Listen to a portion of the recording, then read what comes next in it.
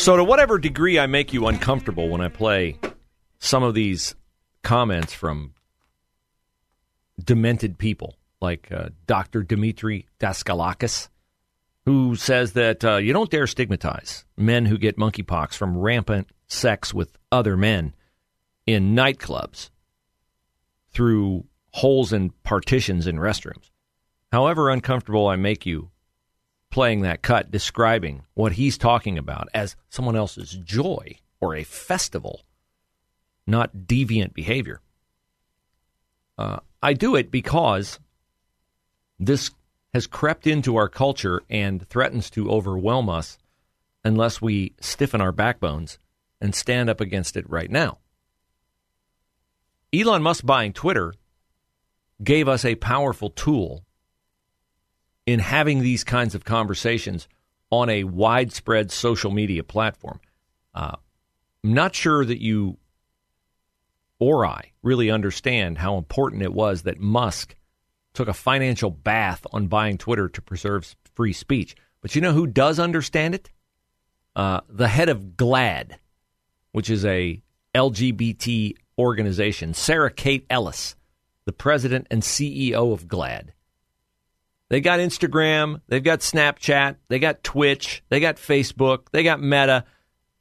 But boy, they really don't like it that they no longer have Twitter. So there is incremental improvement on all of them except for Twitter, which did lose significantly statistically, significant progress. And what's really sad here is that Twitter actually used to be the leader. We sat on their Trust and Safety Council, but Elon Musk has turned Twitter into a weapon against the LGBTQ community, and he leads the charge. Literally leads the charge with tweeting out anti-trans rhetoric and misinformation about the trans community and the LGBTQ community. The misinformation that Elon Musk tweets is that men cannot become women and women cannot become men. That is not misinformation. That is truth. They don't like it because it doesn't dovetail with their agenda, but it is nevertheless true. They have no argument to disprove its truth, so they don't attempt to wage one. Likewise, here in our local media, we're being bombarded every day with things that are asserted as true, which are not true. I took note of a story in the Dispatch by the decidedly leftist editor of their opinion pages. Her name is Amelia Robinson. The headline on the story: when you're bashing drag performers, you're bashing the culture. Well, I guess, yeah, I am. I'm not bashing drag performers.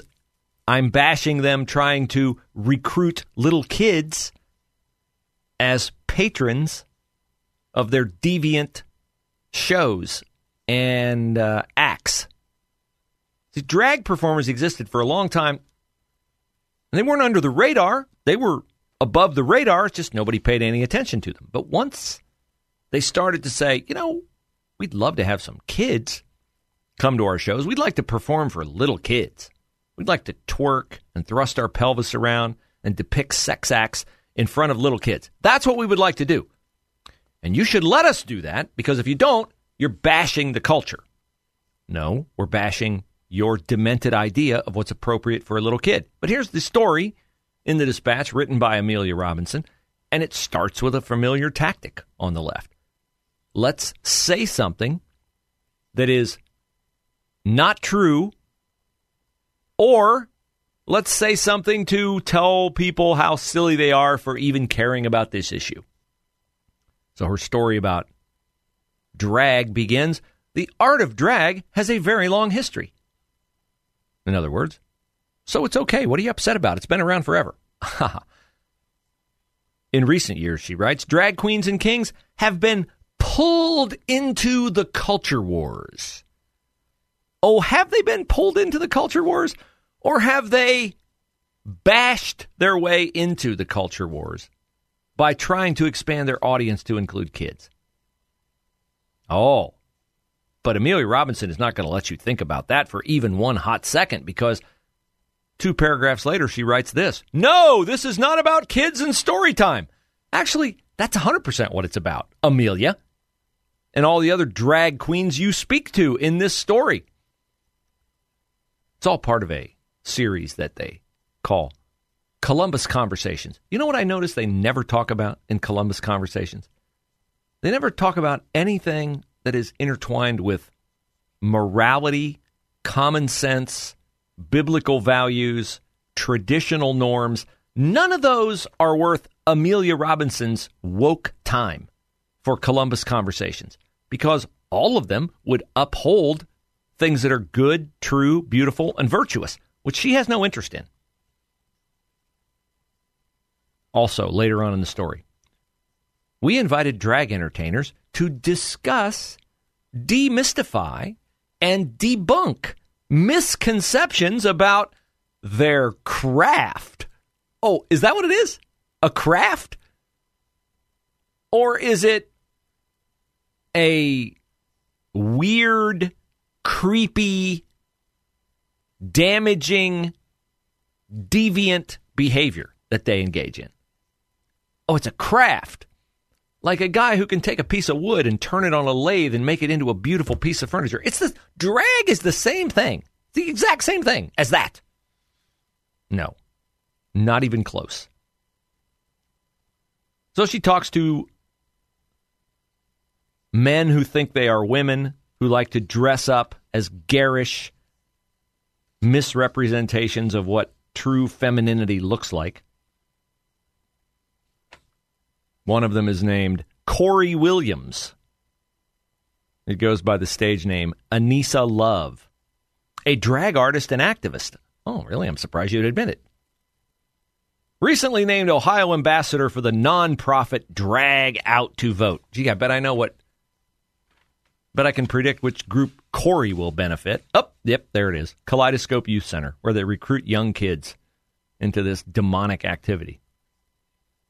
She also talks to a guy named Josh Stuckey, a retired school teacher and member of the Ruby Girls, which Amelia Robinson describes as a comedy drag troupe that has raised more than $3 million for a host of causes that include breast cancer, animal care, hospice, and HIV and AIDS prevention. Well, I mean, if they raise money for all that, they can't be bad, can they? Seems to me I remember decades of glowing stories about Penn State assistant football coach Jerry Sandusky and how he was doing so many great things for the boys' clubs in central Pennsylvania and eastern Pennsylvania.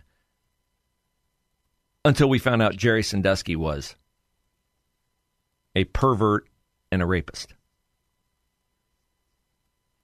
Amelia Robinson also writes about Caleb Michaela Robinson, who drew national attention after her December Holly Drag Storytime was canceled due to threats and a protest by members of the Proud Boys, a far-right neo-fascist organization.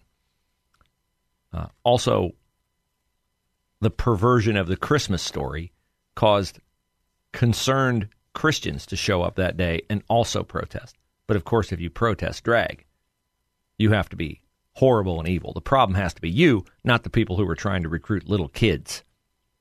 And then she quotes Corey Williams, who says, "It's not my job to teach you. It's your job as an adult to want to educate yourself." Sorry, Corey. I'm educated. Men shouldn't want to cavort around, twerk, and thrust their pelvis in the face of little children. That is criminal, perverted, and evil. And you're never going to educate me out of that. Corey says, the problem we have is with adults who are choosing to push their views in the hardest and nastiest ways on their children. Yeah, because we love our kids and we'd like to protect them from psychological damage and particularly from physical damage that pedophiles have designs on them for. The story is so filled with lies and inaccuracies. So see, it's not just some freak politician in Ireland. It's right here at home, too.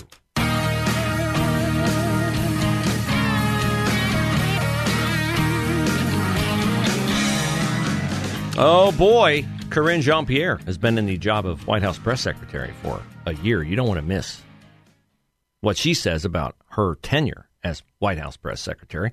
And we will get to that. But first, I want to get to someone I don't want to miss, Michael in Columbus. You can call the show, 844-TALK-989. Michael did. Now he's on the air. Hi, Michael. Hey, good talking to you here. And just really want to commend you for the way you attack these stupid things like this drag queen nonsense and the LBQGT, whatever it is. Yeah. The Alphabet Mafia. Yep. I mean, you're one of the guys that tells it the way it is, and people that are knowledgeable and logical, just love to hear you talk because you're right on top of these things every day. Well, thank you, Michael. I appreciate that. That strengthens me greatly, and I'm not immune to enjoying affirmation.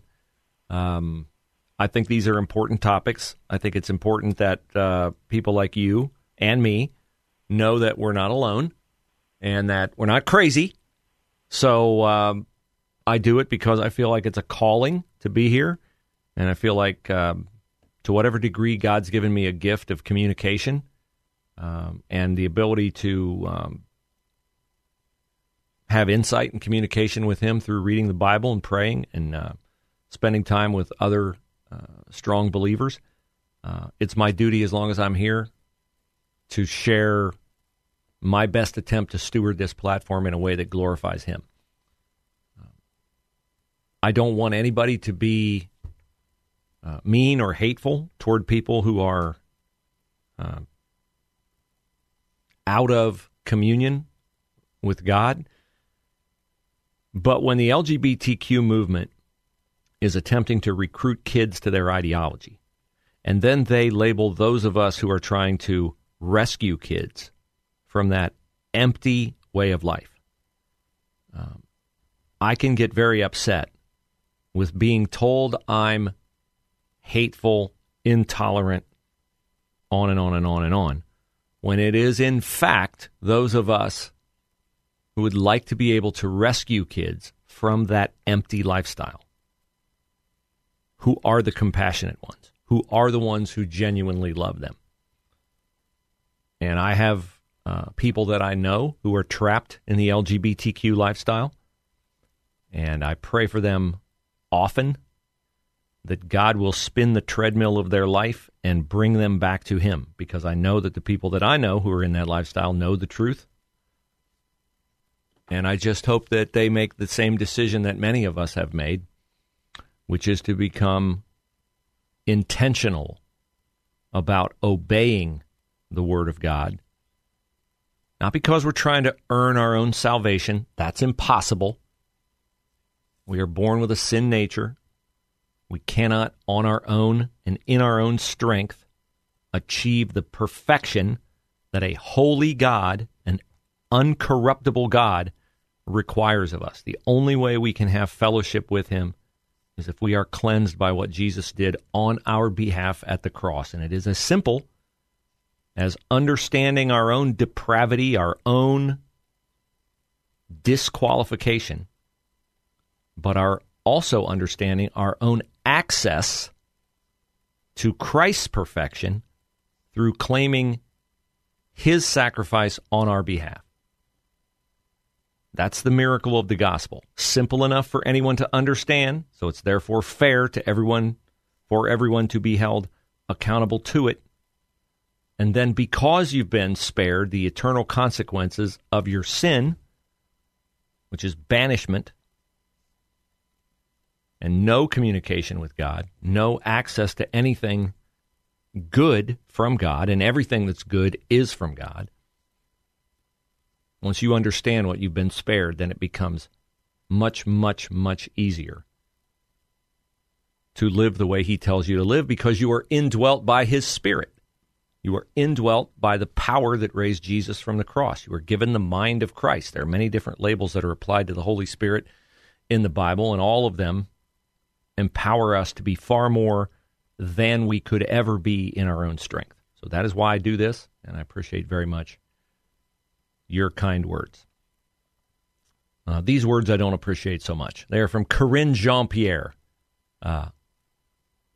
marking herself quite humbly, as a historically historic figure, as the first black lesbian foreign-born press secretary.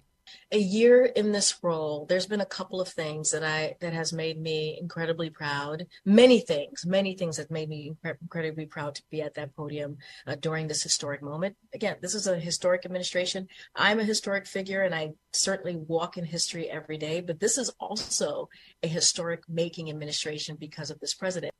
Historically historic. So historic. If only she could be competent. In addition to being historic. If only she wasn't an unrepentant serial liar. In addition to being so historic. Now, that would be great. Now, I got cut off at the end of hour number 1 playing you the interesting, shall we say, introduction of John Fetterman for Joe Biden at the I-95 bridge overpass in Philadelphia that collapsed. I should take the time to transcribe this introduction from Fetterman, because it is one of the great introductions of Joe Biden of all time. And now I'm standing next to the president again, next to a collapsed bridge here. And he is here to commit to work with the governor and the delegation to make sure that we get this fixed quick, fast as well, too. This is a president that is committed to infrastructure. Yeah, and then on top of that, the dual kind of a law of the inflation bill that is going to make sure that there's going to be bridges all across like this, all across America getting rebuilt. The irony of him introducing the president next to a collapsed bridge, there's irony there. The delegation there to see it. They are going to fix it quick and fast as well, he said. And they are committed to infraction, whatever that is. I hope he elucidated those syllables very clearly, or he might be in violation of FCC rules. The infraction. And then he talked about the inflation bill. Nothing to see here. John Fetterman is fine. So is Joe Biden, who ended his speech on gun control in this curious fashion. As that scene in the John Wayne movie, don't make me a dog-faced lion pony soldier. God save the Queen, man. God save the Queen, man. That has gone into my Joe Biden Hall of Fame. It is a highly populated Hall of Fame. Let me see here. What else do I have in there? Well, I have this one. Let's call it up. See if we can end the show with this one. Anyway, so but I must tell you, I don't have a near-term answer. Or a far-term answer. Or any answers. Yes. Thanks for your time. I'll be back tomorrow.